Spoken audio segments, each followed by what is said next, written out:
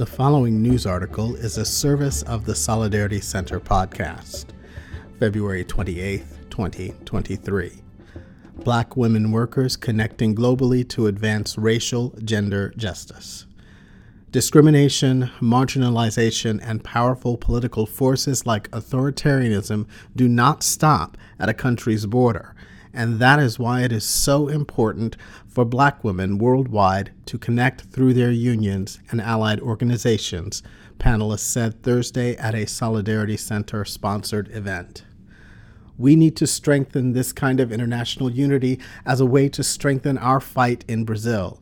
Racism does not manifest only in one society, said Rosana Fernandes, a leader at the National Central Union of Workers, CUT, in Brazil. Fernandes spoke at the panel Black Women's Power, Advancing Partnership Between Unions and Global Racial Justice Movements, a conversation with union leaders and members of the Black Women's Roundtable on advancing racial and gender justice through labor movements worldwide. Members of the Black Women's Roundtable, part of the National Coalition on Black Civic Participation, were joined by the Coalition of Black Trade Unionists, CBTU, and Global African Workers, GAW, along with Sarah McKenzie, Solidarity Center Program Coordination Director. The Black Women's Roundtable seeks the liberation of Black people so they can strengthen the healthy, wealthy, and wise opportunities for Black women here and around the world, said Carol Joyner, Director of the Labor Project and Policy Lead at the Black Women's Roundtable. Members of the Black Women's Roundtable have engaged in exchange programs with Black women workers in Brazil, Cameroon, Colombia, Ghana, Guinea, and Kenya. Elsie Scott, founding director of the Ronald Waters Leadership and Public Policy Center at Howard University and Black Women's Roundtable member, also took part. Scott is the former president of the Congressional Black Caucus Foundation. Panelists engaged in conversation with Solidarity Center staff from around the world, including from Albania, Bangladesh, Brazil, Cambodia, Colombia, El Salvador, Honduras, Kenya, Jordan, Lesotho, Mexico, Morocco, Nigeria, Palestine, Serbia, and South Africa. Solidarity Center's Viviana Osorio Perez, Equality and Inclusion Director, and Hanad Muhammad, Program Director and Leadership Associate Director, moderated the panel. We have to unite in our struggles. From CBTU's founding in 1972, members recognized they needed to connect with Black workers globally, Apollos Baker told the audience.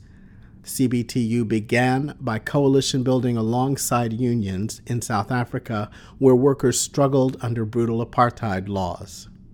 Baker, special assistant to the New York State AFL-CIO Secretary, Treasurer, and CBTU activist, said that now, as union officials around the globe are threatened and attacked for pressing their countries to be pro-worker, pro-Black, CBTU and GAW work to ensure they and their families have the support they need.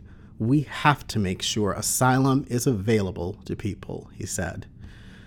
Agrippina Hurtado, former president of the Afro-Colombian Labor Council in Colombia and a GAW member, described her conversations with Black women in Colombia about how racial discrimination impacts them in workplaces and pointed out that it is important for workers to be aware of international laws and all the instruments of international justice.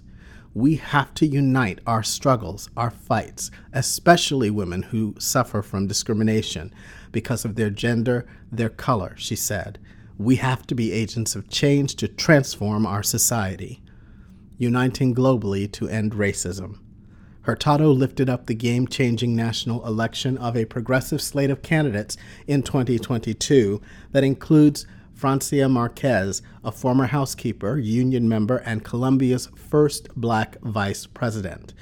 We now have a vice president who comes from the neighborhoods, who's Black, worker, the first African descendant woman, a milestone that shows that women in particular can get to what we work toward.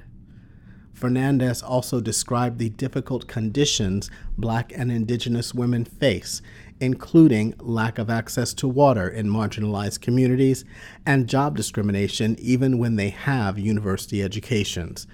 COOT has long tackled racism and discrimination and recently produced videos in which Black men and women describe how racism impacts their lives. The videos also show alternatives, offering ways to fight racism in society, but the anti-racist struggle must be international, Fernandez said. This kind of international forum is helping us and strengthening our capacity to fight for workers.